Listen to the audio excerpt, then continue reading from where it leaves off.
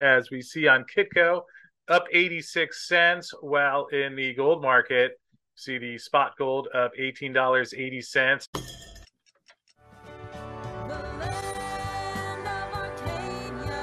Well, hello there, my friends. Chris Marcus here with you for Arcadia Economics on a Wednesday morning where we certainly have some welcome news for gold and silver investors because nice little rally going today, which we will dig into along with some of the recent developments in the data in the silver space in particular. Also have a note about something that happened with the BRICS last night, which we'll get to in a little bit. But to kick things off, let's take a look at the silver chart, which certainly a welcome sight to many of the people who are watching this show and big fans of silver. As we see on Kitco, up 86 cents, while in the gold market, see the spot gold up $18.80. And taking a look here at the futures, see the gold December contract at 1946 and the silver contract at 2436. So certainly after a sell-off over the past couple of weeks comes as some welcome news. And we can see part of the driver there is that after spiking earlier this morning, we can see the dollar index was close to the 104 level, has come back in quite a bit since 8 a.m. Eastern time this morning. And not a ton of news out, although we did get the latest PMI reports, which came in lower than expected. Here you see manufacturing PMI came in at 47 versus an expectation of 49.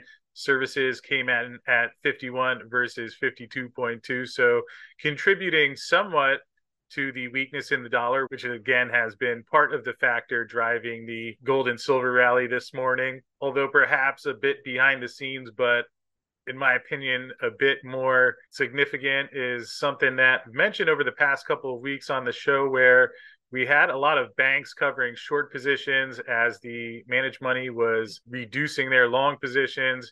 Here's back on Friday, August 8th. You can see there was that big 12,400 contract reduction in the swap dealers while getting long 383 contracts. Got them roughly flat. And then last week, we saw a continuation of that, not quite to the same extent, but dropping another 4,700 short contracts, adding 741 longs, which left the banks long about 6,000 contracts, which again is generally one of the better indicators of when a large move is complete or that conditions are getting set in place for a reversal of that. And certainly that's what we are seeing today. Taking a look at the commercial position, you can see that's the blue bars down here, which has come in quite a bit over the last couple of weeks. And really interesting when you look at the correlation between the price and the positioning here.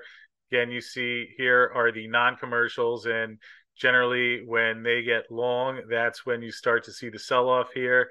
Again, you see the hump here, then drops a little bit as the price comes back in. Then as the non-commercials continue to get long, you see that rally in the price followed by the sell-off. Of course, you could look at that as at the inverse with the commercials, where here they're getting less short and you see that rise in the price and pattern that if you want to pause this and take a look back, you can see a lot of the price often very closely matches these humps in the red bar. And certainly that's what we're seeing again today as the commercial position has come in, banks getting long. And once again, you see a big spike in the price, which we will call some short covering. Craig Hemke does a great job of covering this in his TF Metals report and published an article on Sprott Money recently where he showed this pattern of how you've seen that correlation between the swap dealers, which is what I pointed out here. You can find this by typing in COT CFTC. That will show you this report each week. I've highlighted the silver section. Obviously, they have this for all of the metals. But once again, when you see the banks getting long taking place in front of a rally in silver and gold. So certainly good news to see that. And also in the background, while this is happening, we see COMEX registered stockpile continuing to get on the lower end of its range. Was slightly lower a couple of weeks ago, but you can see now back down to 27.6 million ounces, as there was a 3 million ounce withdrawal back on Friday that has brought us back down to this level. Obviously, here you are at Silver Squeeze back in February of 2021, and we've seen this drain out of the COMEX registered stockpile pretty consistently over these past 2 years, and now again getting on the lower end of the range.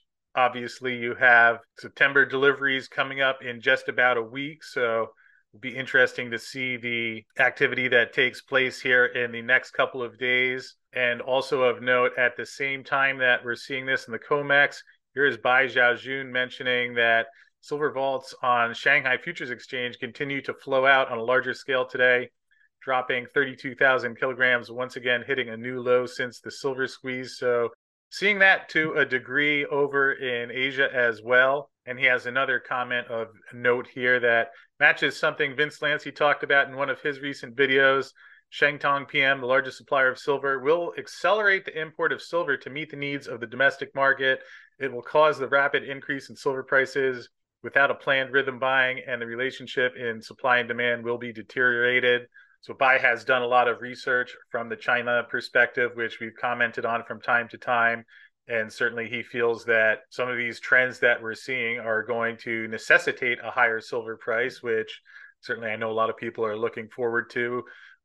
Don't know the exact timeline of how that will play out yet, based on the fact that you have these lower inventories, also a deficit in the silver market, and not a lot of new production going online with the current silver price. So setting up the dynamic where at some point, especially if we have the green demand continue as it has been, especially with massive numbers coming out of the photovoltaic category for the solar supply, does set in place the conditions for a move in the silver price. Again, this is even aside from more investor demand, which should we see issues in the banking sector throughout the end of the year. And we'll touch on that in just a moment because there were some developments in banking, but add that on, and in a market where industrial already consuming a large amount of the silver, you do see a further spike in the investment demand, just creates bit of a gap going forward.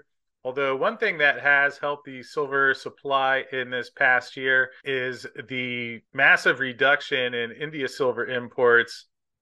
Here you can see the red lines are what we saw month by month last year going into India, which was a record-setting year, although the blue lines is what we're seeing in 2023. Obviously a big drop-off, almost non-existent. Little bit of a different picture in the gold market, where you can see in June almost double what we saw last year. So still some significant inflows into India this year in the gold side, although not as much on the silver side. And one other note I'd like to show here, here is the London vault data from the LBMA. We go a little farther back, you can see silver on the bottom here, where had a pretty big decline, really matching at the same time period as the COMEX, where market went from 1.18 billion ounces back in mid-2021 down to just over 840,000 ounces earlier this year. We've seen a slight increase in this over the past couple of months, and that's certainly been helped by the fact that India has slowed down its imports.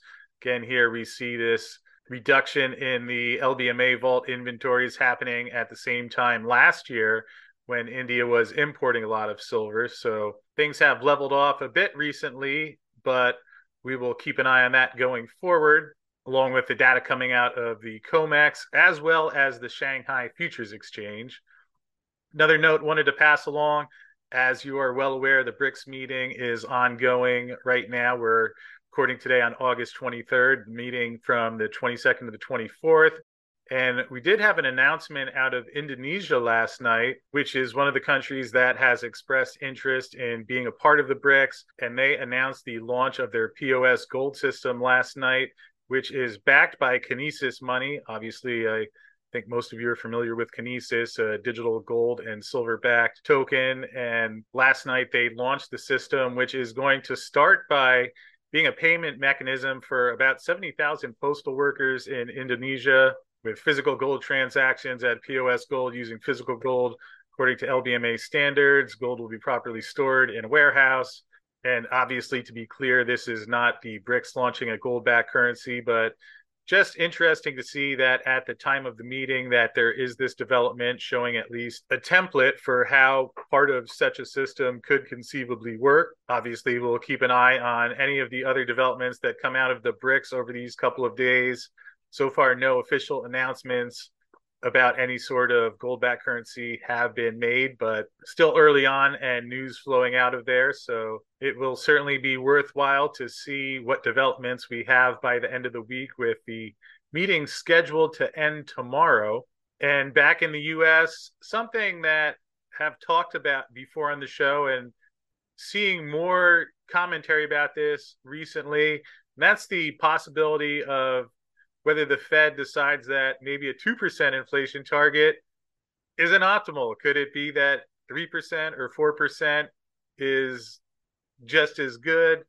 Now, to be clear, this is coming from the Wall Street Journal. This is Nick Timiraos, who, as many of you know, obviously quite in tune with the Fed. Some refer to him as the Fed Whisperer. Seems like he gets a lot of the trends that the Fed is going to roll out and tosses them out there in some of his articles before they come out. And here he was discussing, what if getting to 2% isn't worth the pain? Another strain of thinking says the Fed should accept a rate around 3% as the new target. Powell and other Fed officials say moving the goalposts like that isn't an option. So to be clear, this is not what Powell or the other Fed governors have said yet, given the way things work in the market. Worth noting that there is more talk about whether perhaps the target rate of inflation could be higher. There was also a commentary from a Harvard economist earlier this week where he was suggesting something similar. So at least the idea of the target being raised being discussed, and would not be shocking if the Fed at some point does come out and say something like that. But so far, just speculation in the media, and we'll keep an eye on that. And obviously, also this week coming up is the Jackson Hole meeting, with Powell's testimony coming up in 2 days on Friday. See what he says there. Although in terms of the September meeting, currently seeing 88.5% chance of another pause in September versus 11.5% of a quarter point interest rate hike. We'll see if Powell has any significant comments regarding that at his speech on Friday. My guess is that they'll say something along the lines pretty similar of what he said at the last press conference, where they're monitoring the data and still prepared to do interest rate hikes if necessary. But again, that meeting is coming up on Friday, so just in 2 days from now. And then one last note, something that came out on Monday, talked briefly with Andy Schectman in yesterday's show about this, but you have S&P downgrading multiple banks. Interesting to note what they mention here. Sharp rise in interest rates is weighing on many U.S. banks' funding and liquidity, adding that deposits held by FDIC-insured banks will continue to decline as long as the Fed is quantitatively tightening, which is what they are still doing, which obviously results in this downgrade of Associated Bancorp, Valley National Bancorp, UMB Financial, Comerica, and KeyCorp, suggesting that issues in the banking sector not yet over. Again, keep in mind that when we did see these issues emerge that included some bank failures back in March, there was a significant surge in demand, especially for physical precious metals dealers, that saw premiums rise, and a lot of people really concerned about the safety of the banking system. I would imagine that if we do have more bank failures or issues, that we will see a return of those conditions in the gold and silver markets, where premiums now on the lower side as things have calmed a bit over the past couple of months. But we've seen over the last few years how quickly that changes. So something to keep an eye on. We will keep you posted on that going forward here on the show. But with that said, going to wrap up for today. Hope you're having a good afternoon out there, and we'll look forward to seeing you again tomorrow.